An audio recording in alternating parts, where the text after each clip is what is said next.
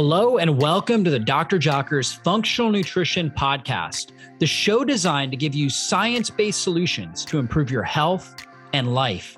I'm Dr. David Jockers, Doctor of Natural Medicine and creator of drjockers.com, and I'm the host of this podcast. I'm here to tell you that your body was created to heal itself, and on this show, we focus on strategies you can apply today to heal and function at your best. Thanks for spending time with me, and let's go into the show. This podcast is sponsored by our friends over at Paleo Valley, and I want to tell you about their amazing Super Greens, organic Super Greens powder. And the reason why I love Super Greens is because of the chlorophyll content. Most people don't know a whole lot about chlorophyll, but it's what gives plants their green color. And it actually takes biophotons from the sun and turns them into energy within the plant. Chlorophyll is amazing for our blood purification, detoxification, and mitochondrial health. When we consume chlorophyll, it helps our mitochondria produce energy more effectively. It helps our blood flow and blood pressure function more optimally and helps oxygenate the deep tissues of our body. So it's really powerful. The problem is it's hard to eat enough plant foods to get enough chlorophyll. And a lot of people really struggle. Their digestive systems really struggle to break down a lot of the plant fibers. So one of the best ways to get a clinical dose of chlorophyll is through a Super Greens powder. And that's why I love the organic Super Greens, because it's all organic. And on top of that, there's no added sugars in it. They also have a whole bunch of other digestive supportive superfoods. They've got digestive enzymes, ginger, lemon, beet, a whole bunch of different superfoods that support digestion and are rich in polyphenols that help bring down inflammation in the body and support the microbiome. And it doesn't contain any cereal grasses, wheatgrass, barley grass, oat, ryegrass. There's a lot of different individuals, particularly people with chronic inflammation and autoimmune conditions, that struggle with cereal grasses because they contain a compound, a lectin, called wheat germ agglutinin, which is highly inflammatory and can be very gut irritating.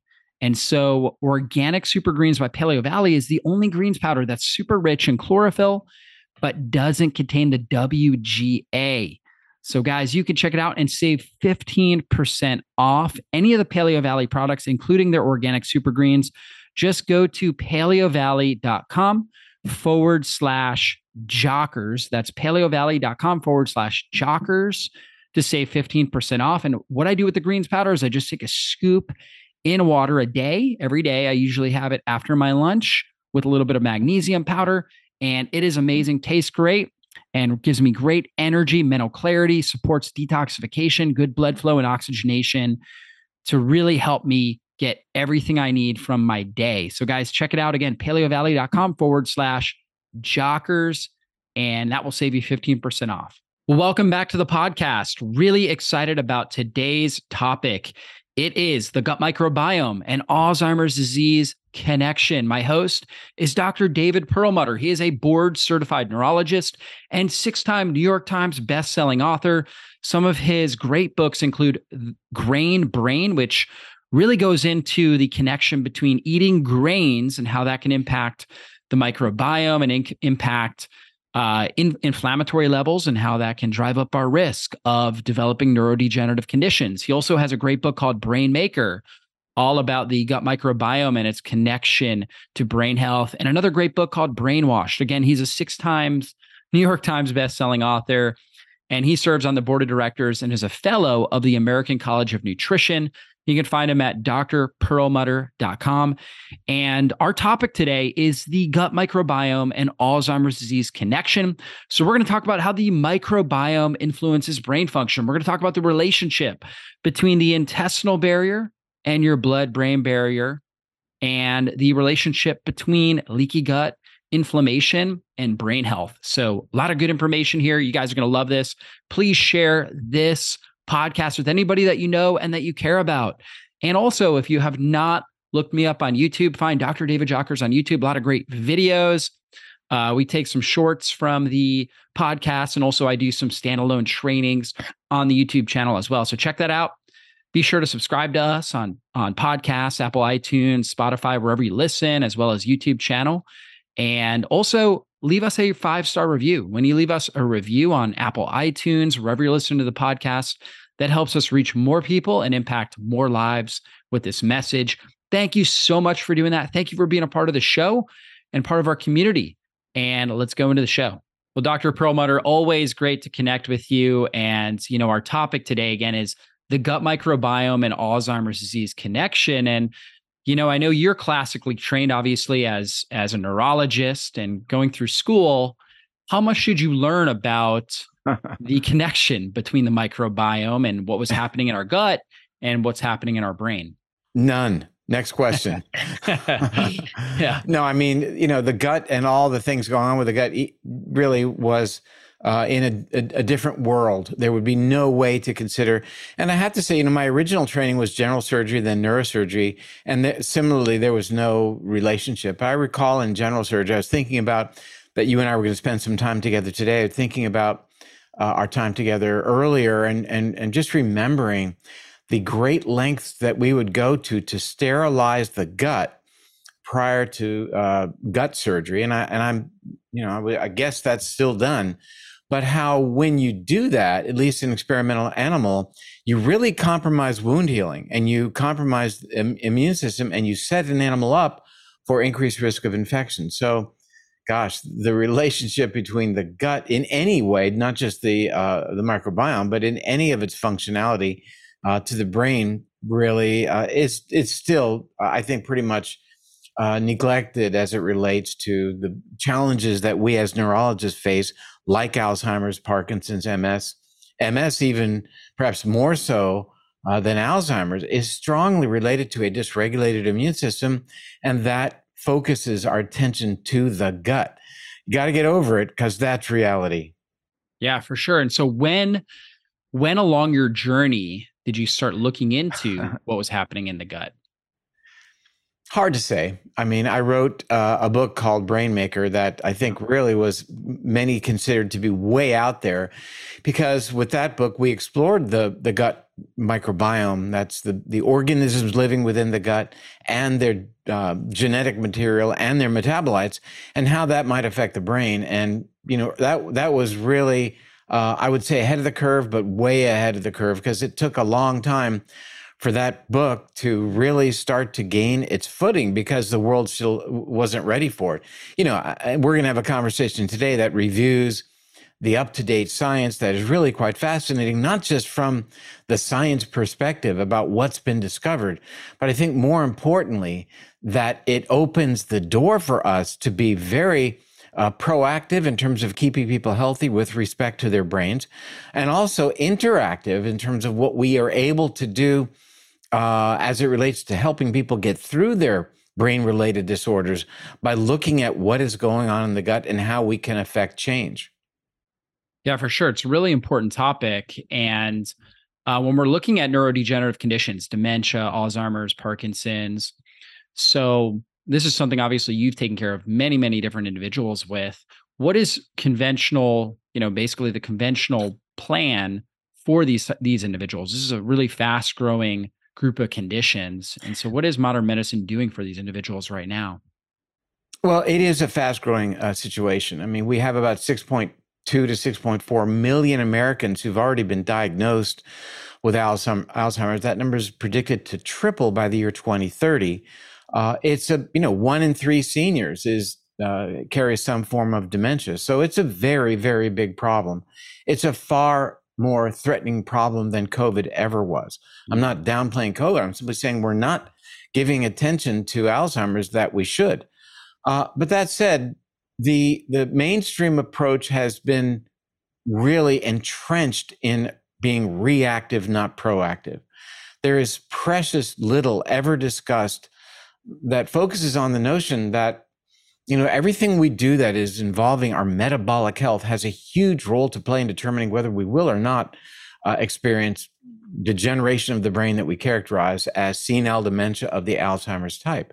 Whether it's keeping our blood sugars where they need to be, our insulin sensitivity, our uric acid levels, these things are all fundamentally important as it relates to balancing our metabolism. And face it, Alzheimer's is a metabolic issue of the brain. It's glucose homeostasis dysregulated.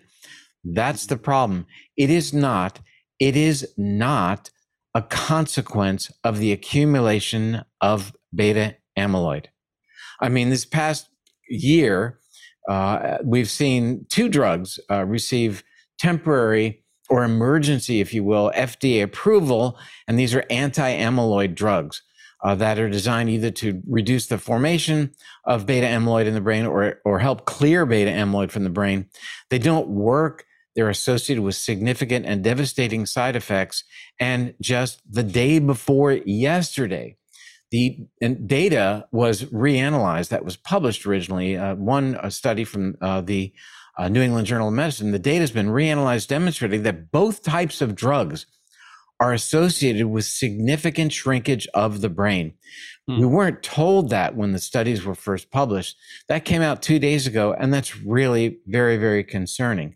We know that significant side effects are present with these drugs, like what are called ARIA, amyloid-related imaging abnormalities, where people who are on the two most common forms of these new drugs develop areas of the brain that have small bleeds and swelling. And to me, it's interesting that they're called amyloid-related imaging abnormalities. We never saw them until the drugs were used. So they're not amyloid-related. They're related to the use of the medication. They are brand new. Now neurologists are talking about ARIA, as if it's related to the amyloid suddenly waking up and being devastating in the brain. Amyloid is a downstream consequence of things going on metabolically in the brain, like problems with glucose homeostasis. And, we'll get to the relationship of glucose metabolism in the brain to the gut bacteria. Who knew? What a stretch in just a moment. But I really want to hammer home the point that it's so much in our interest to avoid a disease for which there is no treatment by keeping our metabolism intact. And, you've written extensively about, for example, fasting, ketogenic diets, and they are so important these are critically important tools to allow people to regain appropriate set points of their insulin sensitivity and blood sugar regulation that have a huge role to play in keeping you away from brain degeneration. And, when you ask people what they fear most, according to the NIH, it is dementia. It's not one form or another of cancer.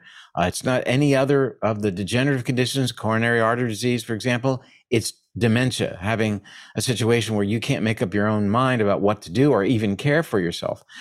And these are metabolic issues. So, Desmond Tutu had a famous quote. I'll paraphrase it. He said, yes, it's important to take people out of the river, but it's more important to go upstream and find out why they're falling in the first place. And that's what we need to do. And, we now have our arms around the fact that an important player in keeping our metabolism, that's our goal for the brain, on track is to look at what is going on in the gut of all places. And yes, to get to your original question, that's a long way for neurology to stretch, that's for sure. Yeah, again, so most neurologists are focused on the beta amyloid theory, like you had talked about, which is correlated with Alzheimer's, but it's not causative of Alzheimer's. That's right. So we're looking at causative factors, like you mentioned, glucose dysregulation, so blood sugar metabolic disturbances. And one of the first places we have to look when we're looking at what's happening with metabolism is the gut and the gut microbiome. And so let's talk more about that, the relationship between the gut microbiome and our insulin sensitivity, our glucose metabolism, and overall metabolic health. Sure. But before we do that, a thought came to mind as you were just asking that question. And that is, what's the first thing we do? What should we do when metabolism is threatened and blood sugar is going up? Well, we reach for medicines. What's your go-to medicine? Well, is it, whatever, sulfonylurea, is it metformin, whatever it may be? That's the go-to response from mainstream medicine. That's treating the smoke and ignoring the fire. I recall a couple of years ago, I was speaking at a very mainstream CME risk management kind of a thing in New Jersey, probably three or 400 mainstream doctors. And I said, what's the go-to treatment to treat diabetes? What do you do? And hands went up. Oh, I like metformin. I like, various types of drugs. And I said, okay, everybody now put your hands down, because no one has offered up any idea as it relates to treating diabetes. Because you're not treating the diabetes. You're treating the manifestation. That is the blood sugar. How could I say that? I asked another question. What happens when you stop the drug that you are so fond of? Well, they knew the answer, because in a couple of days, the blood sugar goes up and you are back to where you started. So did you treat the underlying problem? No, you didn't. You treated one of the symptoms, one of the manifestations, like blood pressure, for example. We can bring somebody's blood pressure down, but the moment you let up on their calcium channel blocker or their beta blocker, whatever you're giving them, the blood pressure spikes again. Did you treat the underlying problem?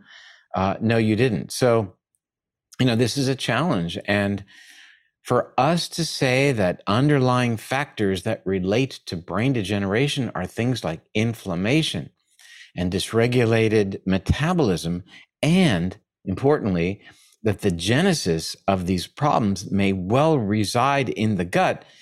Wow, that's a big, big stretch, I think, for most mainstream physicians. Getting back to the very first question you asked me, why? Because we weren't taught that in medical school, in neurology school. It never happened. And to be fair, back in my day, we didn't know that. Not that there wasn't some inkling of good bacteria even in those days. I mean, Metchnikoff's research was an awful long time ago, but the mainstream would like us to believe that there are a whole panorama of drugs to use to treat our ills. We're going to focus on Alzheimer's. Let's be clear, there is no drug to treat that problem. Let's be clear, there are characteristic changes in the gut bacteria that are seen in association with not only the diagnosis of Alzheimer's, but its severity. In other words, changes in the gut bacteria correlate to how demented an individual is.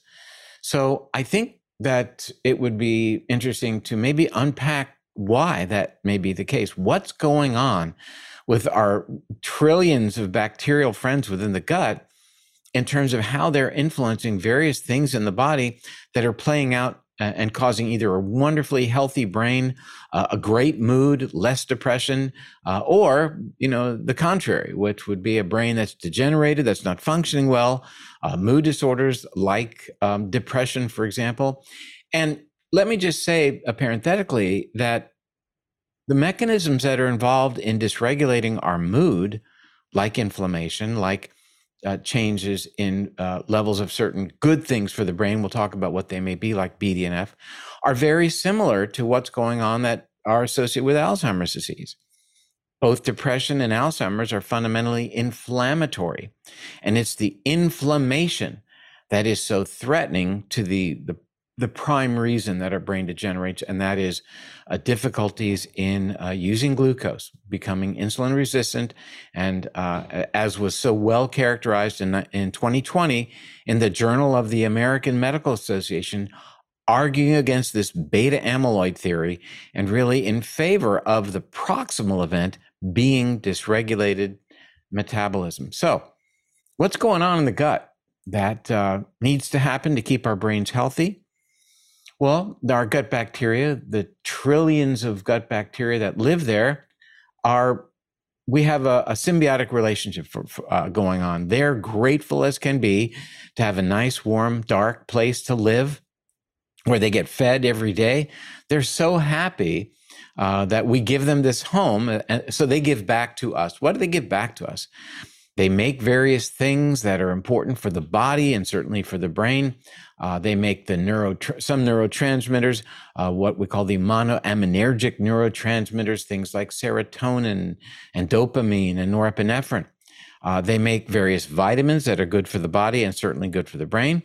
They make lots of what are called short-chain fatty acids. These have traditionally been looked upon as alternative fuel sources, but we now recognize that these short-chain fatty acids that are produced by our gut bacteria, yes, they serve as fuel, but they also serve as powerful signaling molecules, changing gene expression in the brain. Now, what did I just say? I said that products of our gut bacteria change gene expression in the brain. Our bacteria are moment to moment regulating the functionality of the brain. Holy Toledo. Wow. Not only that, but they are intimately involved in regulating inflammation. Inflammation being such an important mechanism. We'll talk about that. I think we're going to have a lot to cover. Yeah. But one thing I just want to mention as relates to inflammation, and this will be on the quiz, that is that higher levels of inflammation when our gut bacteria are in disarray, and we can explain the mechanism, gut leakiness, if you will. But when that happens, we threaten the body's ability to produce something called BDNF, brain-derived neurotrophic factor. Now, what in the world is that? That is a powerful nutrient for the brain, basically. It is it's like a hormone that is powerfully influential and keeps brain cells functioning, keeps them functional, allows them to replicate. In other words, increases the growth of new brain cells. Who wouldn't want that? It decreases the rate at which our brain cells are destroyed. And it also fosters what is called synaptic plasticity, basically a fancy way of saying how brain cells communicate with each other, which is fundamental for how the brain works and how we develop memories. That's what BDNF does. We want to do everything we can to keep BDNF doing its job. We love BDNF. BDNF is enhanced when we exercise, for example. It's one of the most powerful things about exercise as it relates to the brain, and likely explains why exercise is associated with increased growth of new brain cells and decreased risk of getting Alzheimer's in the first place. When we have inflammation in the body, it threatens our body's ability to make BDNF. So inflammation and BDNF are on a teeter-totter. Higher levels of inflammation shuts down BDNF, and vice versa. Higher levels of BDNF are associated with lower levels of inflammation. So we've been talking about this inflammation, and in the context of the gut, where in the heck is it coming from? Well, it turns out that another gift from our gut bacteria is their role in preserving the integrity of the gut lining. Now, we have to understand that inside the gut, that's pretty much like a sewer. I mean, that's where the gut stuff goes when we no longer need it, but it's pretty dirty inside the gut. We have to have a barrier to keep that dirty stuff away from the rest of our bodies. And that is a lining only one cell thick of the entire gastrointestinal system, from the mouth all the way through to the anus, one cell thick. We desperately depend on the integrity of that lining to keep out the bad things, while at the same time allow us to absorb the good things, the nutrients, the water, et cetera, the great, wonderful products that our bacteria are producing that I've already talked about, the vitamins, the short-chain fatty acids, et cetera. So we depend moment to moment desperately on the integrity of the lining of the gut. And the maintenance of that lining is another gift from our gut bacteria. So we want to do everything we can to keep our gut bacteria healthy. When that integrity is threatened, when we have less diversity of our gut bacteria, when we threaten their ability to produce the various chemicals that they produce, when we threaten their diversity through a number of means that we'll talk about, hopefully, then that gut lining is threatened. And when that gut lining is threatened, then various bacterial products make their way through that lining, now that it's more permeable than it should be, and that immediately is challenged by our immune system. It's sensed by various cells that lie just underneath the gut lining, and this information is transmitted throughout the body and ends up threatening our immune system and turns on inflammation. That inflammation threatens the brain through a number of mechanisms. First, just to reiterate, it turns down BDNF, and remember, BDNF is something we desperately want. Second, inflammation threatens insulin functionality, about the worst thing you could do for your brain. And the third thing I'm going to hold off talking about for a moment because it's going to require some unpacking. But what I want to say is that here is a mechanism that then connects what's going on in the gut through increased gut permeability to increased inflammation, which is powerfully threatening to the brain. Alzheimer's is an inflammatory disorder, as is MS, as is Parkinson's. And this inflammation is incredibly threatening to the brain, and really in so many ways. We recognize now that depression is an inflammatory disease. Its underpinning is inflammation. The World Health Organization estimates that right now there are about 350 million people who are suffering from major depressive disorder, an inflammatory issue. That number is climbing. We certainly saw a big uptick with COVID and inflammatory disorder, but we're watching the uptick around the world and the uptick in Alzheimer's disease in relation to inflammation as we watch at the same time the global shift in nutrition, what used to be called the standard American diet, becoming the so-called Western diet, now really a global diet that is so focused on ultra-processed foods. Those types of foods, here in America, in adults, 58% of calories that adults consume in America on average are derived from these ultra-processed foods that do three important things. First, they threaten the gut bacteria. That's the last thing you want to do. There's no good fiber there for them to digest for us and to use for their metabolism. Second, these ultra-processed foods dramatically increase inflammation. And third, they also increase something called uric acid that we will talk about perhaps later. And let me add a fourth. These are foods that are pretty devoid of good things, of vitamins and other important minerals and nutrients that we need. So, we're now connecting. What we've just done is we're connecting the global shift in nutrition through the shifts, the changes, the threats to the gut bacteria, to the level of the lining of the gut, increasing permeability, translated in the body to increased inflammation and immune dysregulation. And ultimately, that turns out to be an incredibly powerful threat to the human brain that is very much upstream of lack of acetylcholine or the accumulation of beta amyloid. Yeah, it's a really good breakdown right there. I just wanted to interrupt this podcast to tell you guys about how important electrolytes are. We all need them, and that includes sodium, potassium, and magnesium, which play a key role in energy production. You see, a lot of the fatigue and brain fog that people are experiencing is actually due to low electrolytes. And then when you sweat, or if you're practicing a low carb diet or intermittent fasting, your electrolyte needs actually increase. And if the electrolytes aren't replaced, it's common to experience headaches, muscle cramps, and fatigue. Now, a lot of people out there will go and they'll drink sports drinks, but the average sports drink has 29 grams of sugar, and it doesn't have a science-backed ratio of electrolytes. And that is why I wanted to introduce you to my friends over at Element. Element is a healthy alternative because it's a tasty electrolyte drink mix with everything you need and nothing you don't. That means a lot of electrolytes with no sugar. Element is formulated to help anyone with their electrolyte needs and is perfectly suited for those following a keto, low carb, or paleo diet.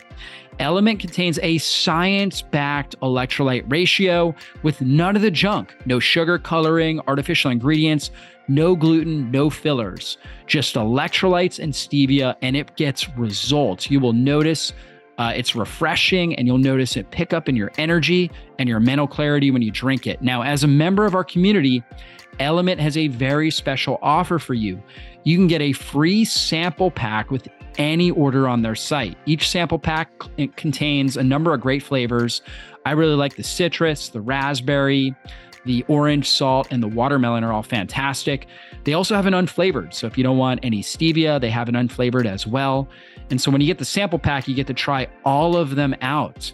And so all you need to do is go to the website, drinklmnt.com/drjockers. Again, that's drinklmnt.com/drjockers. And when you order anything on their site, you'll get a free sample pack to try out all the different flavors. You guys are going to love it. Check it out again, drinklmnt.com/drjockers. Check it out today. One more thing to add with those ultra processed foods, they often contain a lot of chemicals, maybe antibiotics, glyphosate, things like that, that will kill off a lot of these good bacteria and create an environment that's ripe for bacteria that are producing a lot of endotoxins, a lot of inflammatory compounds to be produced as well. And I always say, kind of summarize a point you made, good bacteria will actually eat toxins and poop out B vitamins, short chain fatty acids, all kinds of good compounds. And bad bacteria, or at least if you have, there's not really any bad bacteria, but when you have an imbalance, they're oftentimes eating nutrients, right? So not allowing us to get those nutrients and pooping out all different types of endotoxins and inflammatory promoting agents. And so really important that we keep the balance there in the gut microbiome. Now, you had mentioned, obviously, the intestinal barrier, how that's just one cell, right?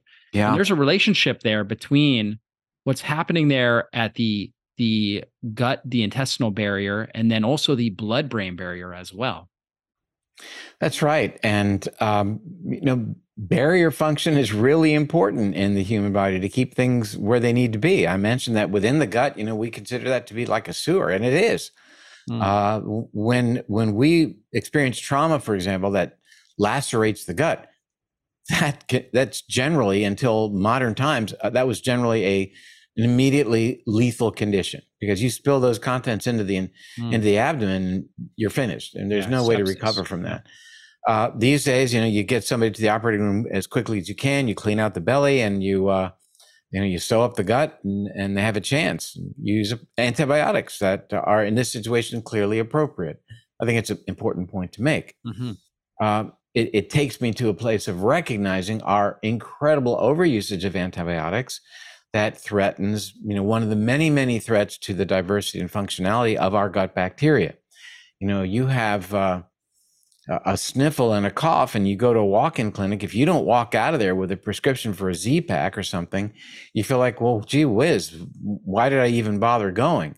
And I think, the doc in the box feels like he or she's got to do that exactly for that reason. You got to do something. Colds are viruses, and, bacteria, killing them with antibiotics doesn't make sense for a person that's having a cold. Now, there maybe is, a time and a place for some newer antiviral medications. I get that. And there may be a place for prophylactic antibiotic use in somebody at higher risk for developing into pneumonia from a cold. But by and large, I got a big presentation to give, or I got to get back to work, doc, I need something right now. Why would you get an antibiotic? Why would you threaten your gut bacteria when you need them most? You need their function at this time critically more than ever. And here you're using a weapon of mass microbial destruction. And what's going on with kids with their sore throats and earaches? They get teaspoon after teaspoon of the red liquid. We as parents have seen that for years and years, and it's really, by and large, what doesn't need to happen. And I learned that lesson when it was our daughter. I think she was 3. We went to the pediatrician, and he said, you need to put her on this antibiotic. She has an ear infection. And my wife said, can we just wait? Can we just wait one day? And I was kicking and screaming. Oh, she's going to perforate eardrum. She's going to be, all these issues. After a day, she was better. 2 days later, much better. And after that, we forgot about it. But I didn't forget about it. It was a very good lesson. And at that point, I wasn't really thinking, oh, we're threatening her gut bacteria. But it was a powerful lesson in terms of our incredible overusage of antibiotics. Antibiotics are just one of the many drugs that threaten the functionality and the diversity of our gut bacteria. Acid blocking drugs that are over the counter even are profoundly detrimental to the gut bacteria and their functionality, and have been associated with a dramatic increased risk in people who take them regularly with stroke and the development of Alzheimer's disease.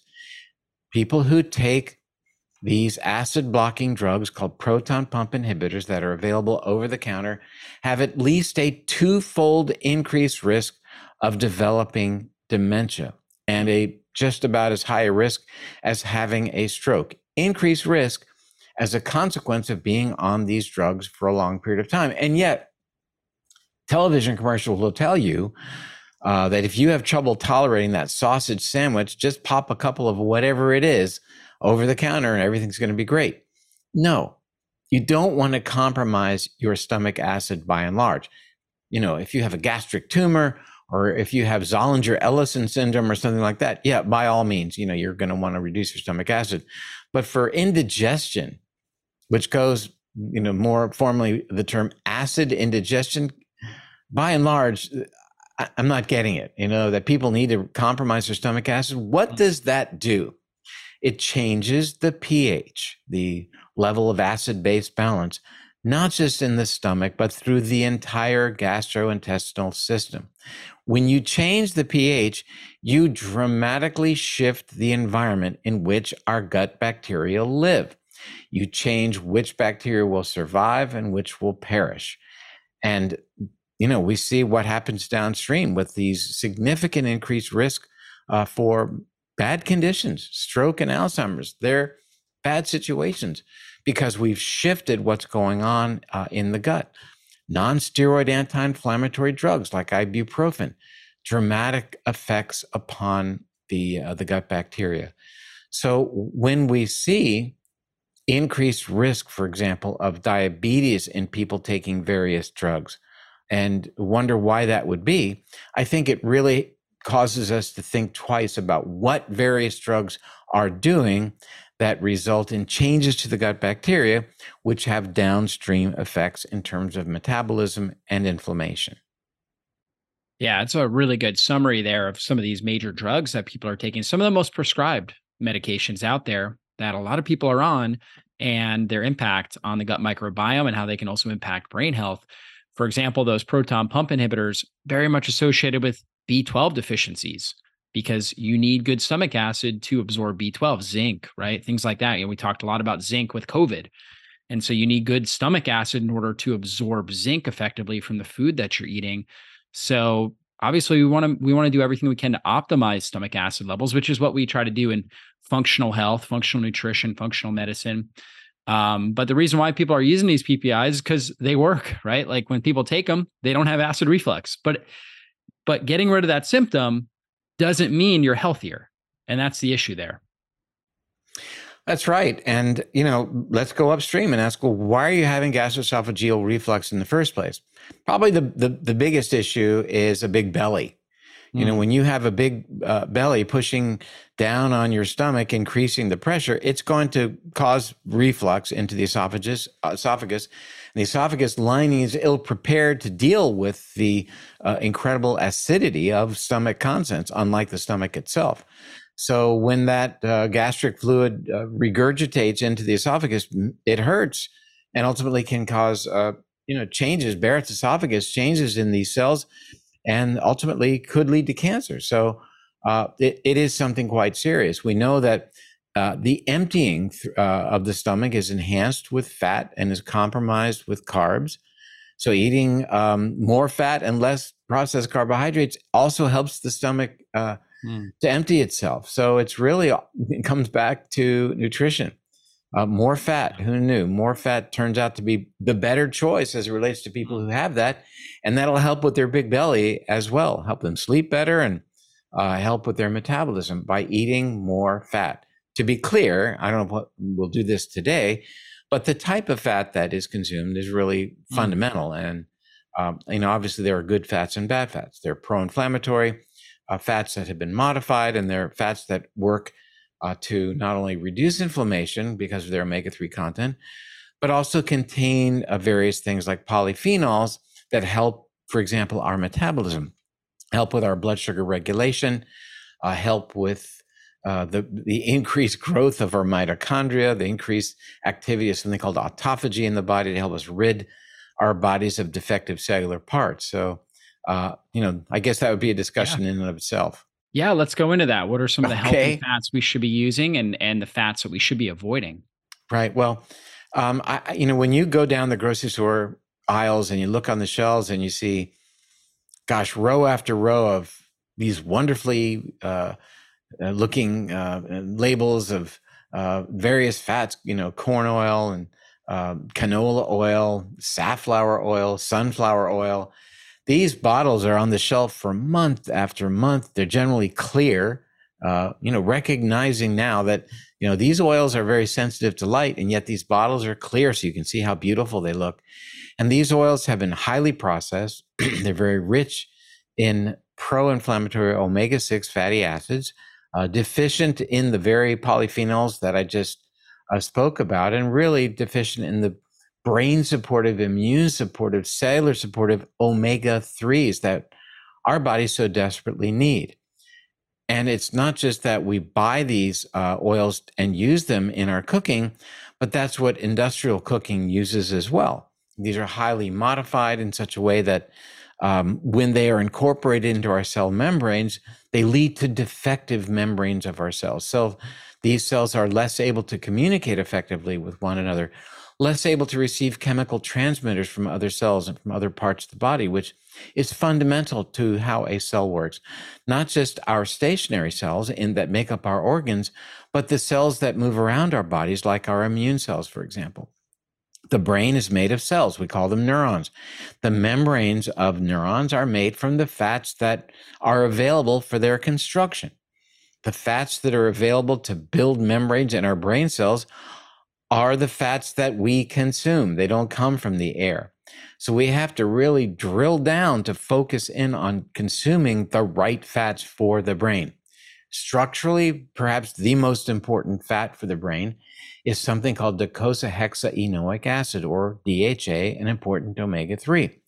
Turns out that humans don't make really any DHA to speak of. We make a tiny bit of DHA. By and large, the DHA that is in our bodies is a consequence of what we've consumed, either in the foods that we eat, like fatty fish, for example, although there are some levels of DHA in fatty animals, land animals as well, or that we decide to take as a nutritional supplement. And I'm all in favor of that. Take a fish oil or krill oil, or even if you're vegetarian, there are algae-derived DHA supplements as well. Oddly enough, the richest source of DHA in nature is nothing I've mentioned. The richest source of DHA in nature is human breast milk. Why would that be? Because it's so fundamentally important for the developing brain. So think about that. That's what triggers that brain to develop, to build healthy brain cells. It turns on the production of BDNF. We talked about that earlier, that nurtures brain cells and protects them. It actually acts as nature's COX-2 inhibitor. And that's the type of drugs that are created to reduce inflammation. So the DHA that we're taking by eating fish, or that infants get when they're breastfed, or we get by taking a DHA fish oil supplement, for example, work to reduce that dreaded mechanism, inflammation. So really very important. Then we can move on to foods like olive oil, high in monounsaturated fat, high in omega-3s, and high in polyphenols. And, we tend to reduce the fats that we consume to, well, are they omega-6 or omega-3s? And maybe, are they saturated versus monounsaturated or polyunsaturated? Or looking at them, do they contain trans fats, et cetera? But natural, wonderful oils like olive oil, for example, contain other things, a host of other components like the polyphenols. And these are plant-derived chemicals that, may have evolved to allow the plants to be more able to respond to environmental stress. For example, they taste bad, polyphenols. They don't taste bad. They have a particular taste that not everybody likes. Yeah. It's that in the back of your throat, maybe 5 or 10 seconds after you consume a really fresh extra virgin olive oil, you get that little bite in the back of your throat. That's a good oil for you, that those polyphenols are just talking to your physiology, that you're amplifying activity of pathways like AMP kinase to help control your blood sugar, to help you burn fat, to help improve immune function, to help improve the function of your mitochondria. We get, these polyphenols from a number of places in nature, but they're plant derived. And it is associated with this not so wonderful taste of raw vegetables sometimes. The more aggressive that is, the better, actually. One that I'm particularly fond of, a bioflavonoid, is called quercetin. Mm-hmm. So quercetin-rich foods, like red onions, for example, there is some quercetin in, many vegetables, the cruciferous vegetables especially. I'm very fond of quercetin because it does what I just described. It stimulates this pathway called the AMP kinase pathway that is good for our metabolism. It's good for the brain. Helps reduce uric acid dramatically. That's important for the brain. We'll talk about that in a moment. And is a very powerful tonic for the mitochondria, the energy producers within our cells. So quercetin-rich foods are important. I take quercetin as a nutritional supplement. It's one of my top-tier supplements because it's just so good. But again, understand that this bitterness that these components infuse the plants with are survival mechanisms for the plants. When they taste like that, insects are less likely to eat that kale or eat that broccoli sprout. When you chew a broccoli sprout, it doesn't taste great at all. But what are you doing? You're releasing an enzyme called myrosinase, and you're acting on a chemical. That myrosinase acts on a chemical called glucoraphanin to produce something called sulforaphane that tastes bad. It really tastes bad. That's why when you chew broccoli sprouts, you're saying to yourself, God, this is not so pleasant. But that sulforaphane is incredibly powerful in terms of your health, incredibly important in terms of antioxidant function, reducing inflammation. Numerous studies have demonstrated higher levels of foods that will provide sulforaphane being associated with a reduced risk of cancer. So we really like these plant-based products that have such incredible biological effects within us humans. And we've been eating them for as long as we've been walking the planet. And every plant that we eat has a positive nurturing effect on our gut bacteria. So I think it's important as a takeaway that, over the years we've talked about, well, you should have 5 or 6 or 7 servings of fruits and vegetables a day. And it's interesting, and that's a good thing, but I think more importantly, it's the number of different vegetables that you consume, because vegetables contain bacterial and bacterial components that are also active, not just active living bacteria, but their components can still have good biological activity within us. So yeah, focus on eating a lot of vegetables, but focus on diversity and color, various colors of the plants that you consume. Purple vegetables, orange vegetables with beta carotene, obviously your greens, and you want your fiber because that's what our gut bacteria want.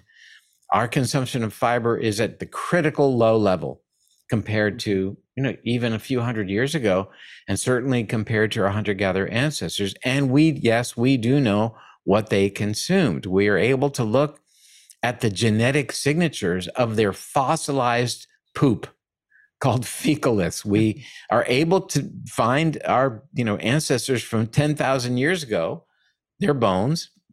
We can look at their teeth. We can look at the calculus around their teeth and determine what their oral microbiomes look like, because the genetic signatures of the bacteria in their mouths are preserved in the calculus, in this stuff around their teeth. And we can look at their fossilized poop and determine what their gut bacteria look like. And it turns out that it's very, very similar to certain populations still living on our planet that are basically non-Westernized, that are still hunting and gathering. I just wanted to interrupt this podcast to tell you about one of my favorite supplements. It's called Curcumin Gold. You guys know I'm a huge advocate of turmeric, this Indian spice, and the different polyphenols and compounds in there that help reduce inflammation. The most well-studied is curcumin.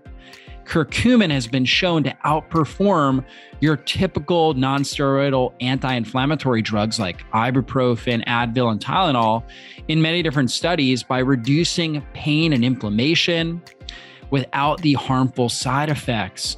And what I love about the curcumin gold is that it contains turmeric curcumin extract. It contains vegan omega-3s made from algae, the long chain omega-3 called DHA, which is so powerful for the brain, so powerful for heart health and reducing inflammation. It also has ginger oil.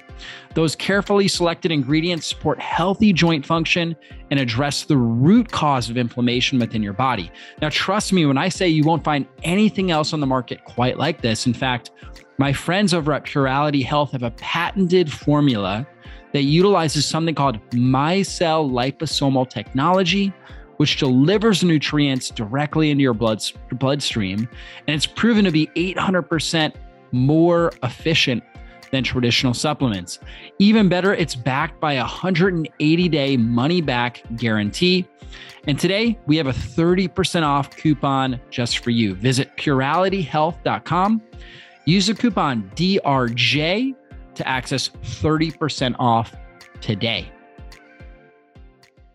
Yeah, really interesting. And I want to go back to that because obviously a lot of our ancestors or the ancestors that they're studying this fossilized poop, they're finding a high level of diversity. And I know you've used that term, and the diversity basically is meaning just the amount, the number, overall number of different types of species.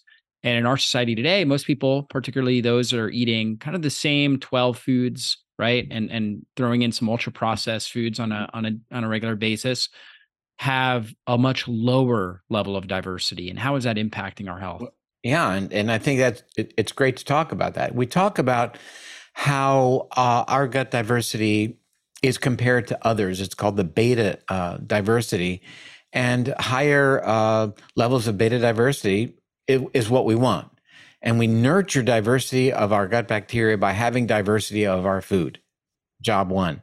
And number two, we certainly want to minimize the threats to our gut bacteria as we look at the medicines we take, the water that we drink that might have traces of chlorine in it, and so many other factors in our day-to-day lives. For example, changes in the gut bacteria are brought on by lack of restorative sleep, by stress, by lack of time spent in nature, by lack of socialization. Who knew? By lack of having a pet. And when we look at rates of children that have asthma and kids that have a dog versus kids that don't have a dog, it's pretty dramatic.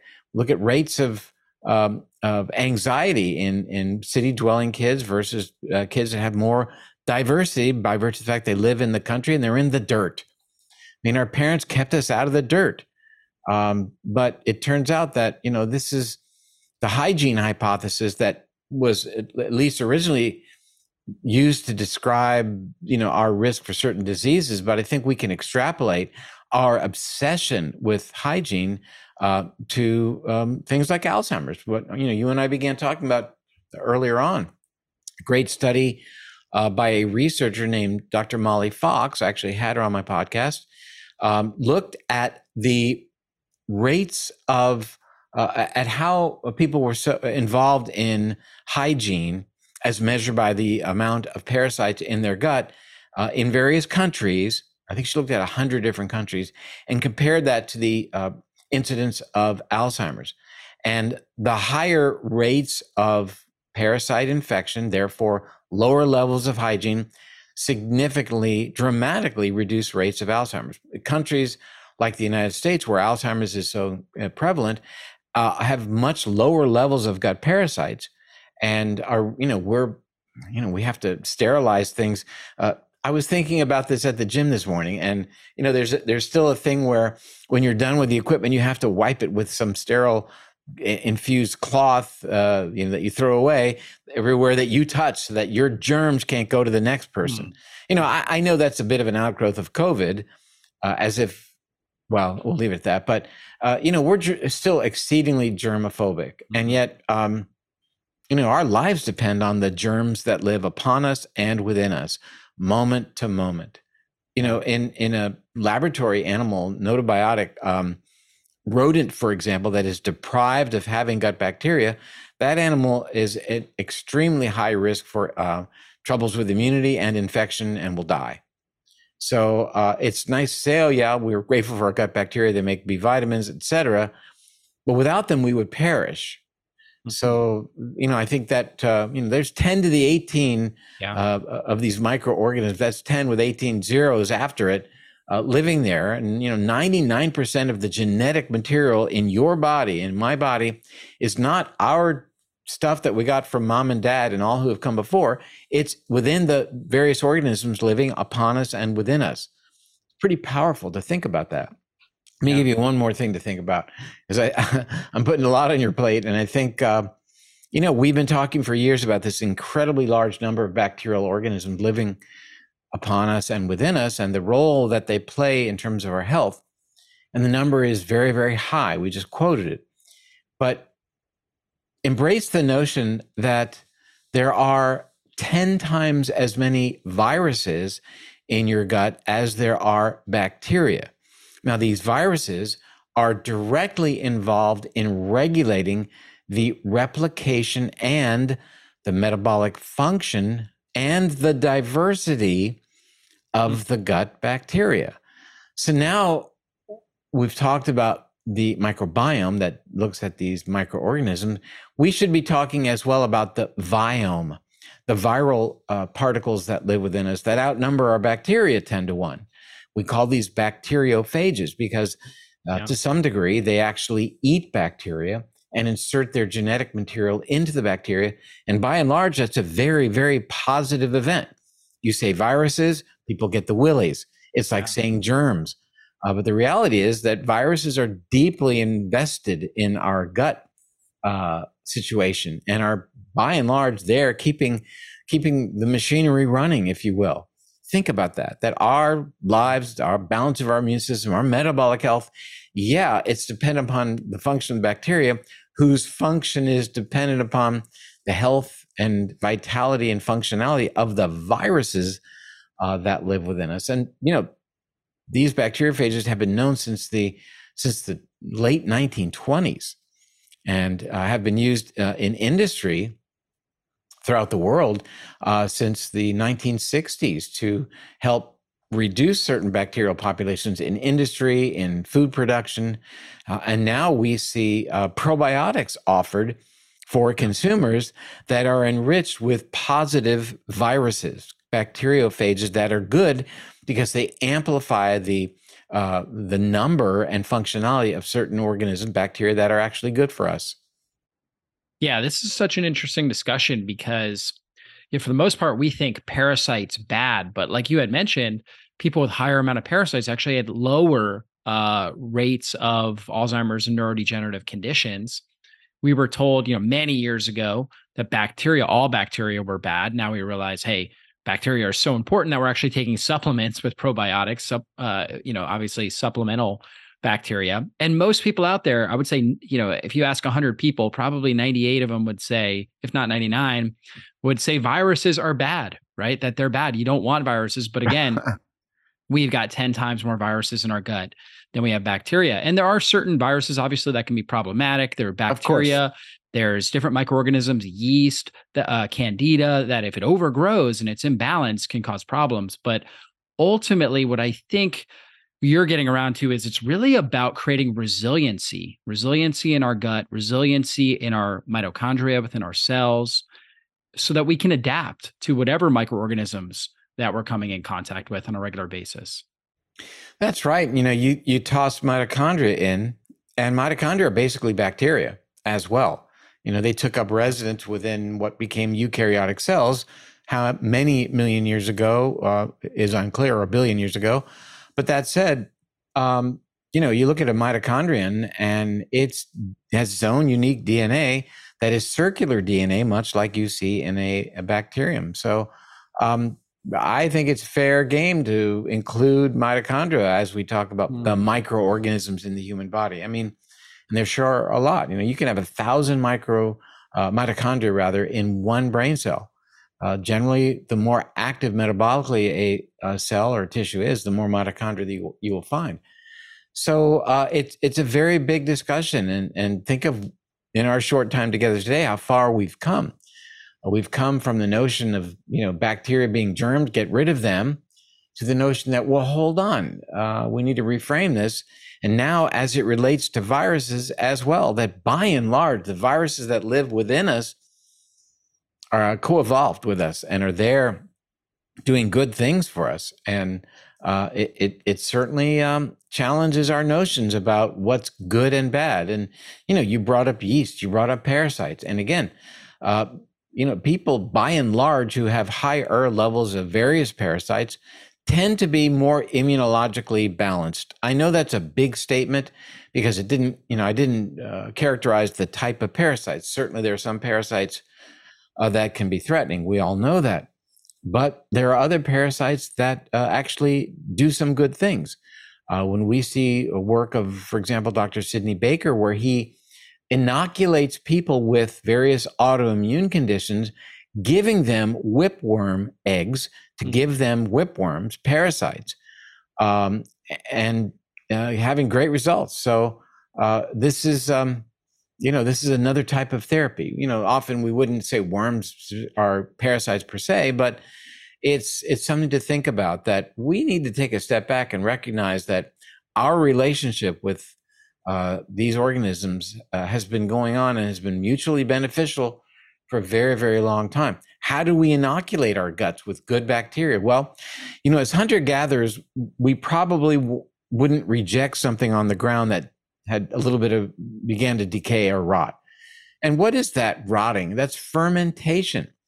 It's the sugars being broken down by the bacteria, fermenting, creating a little alcohol, I might add, but teeming with bacteria. And we would consume that, when we were hungry, wouldn't turn it down just because the fruit ended up on the ground, for crying out loud. And even to this day, we eat foods that are fermented, like sauerkraut and kimchi, for example, that are laden with huge amounts of bacteria that go on to inoculate the gut. It's a lot going on with respect to the inoculation or what we imbibe. And that begins with passage through the birth canal. When we are born, we are anointed with the bacteria living in the birth canal.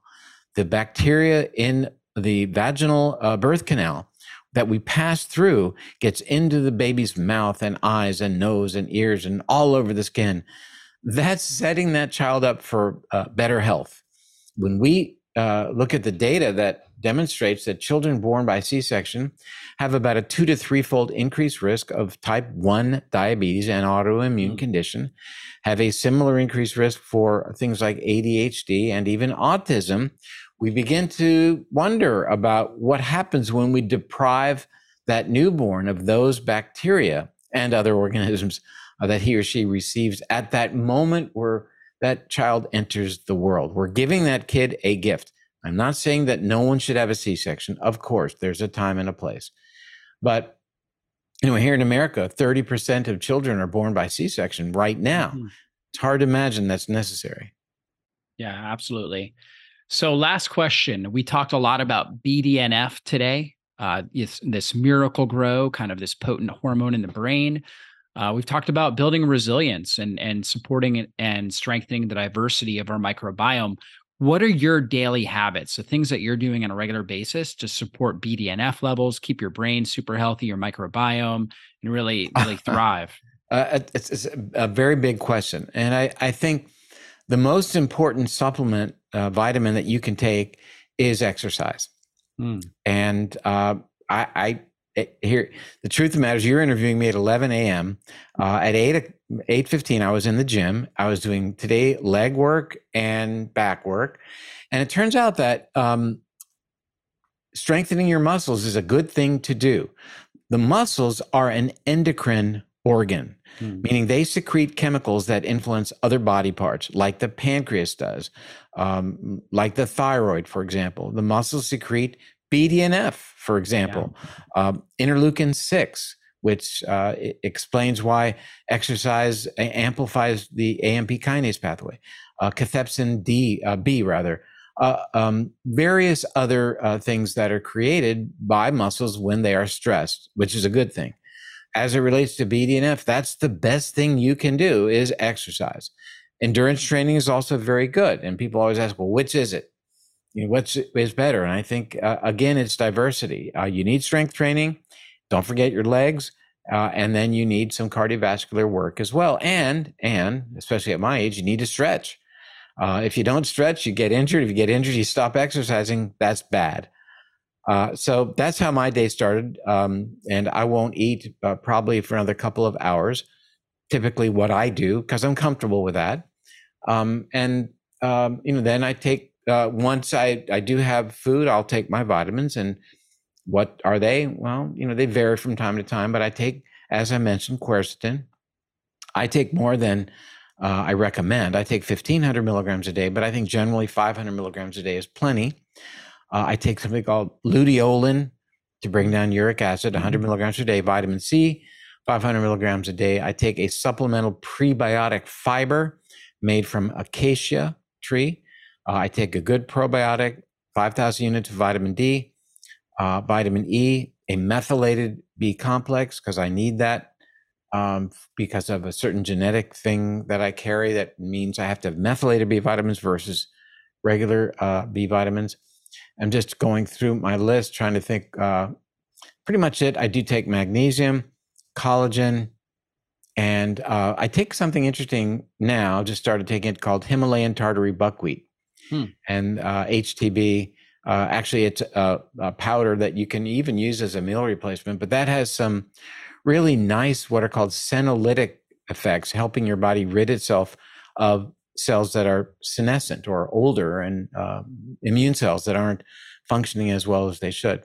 And I would be the first to tell you that my supplement program changes with time. I had been taking an NAD precursor. I'm not taking that right now.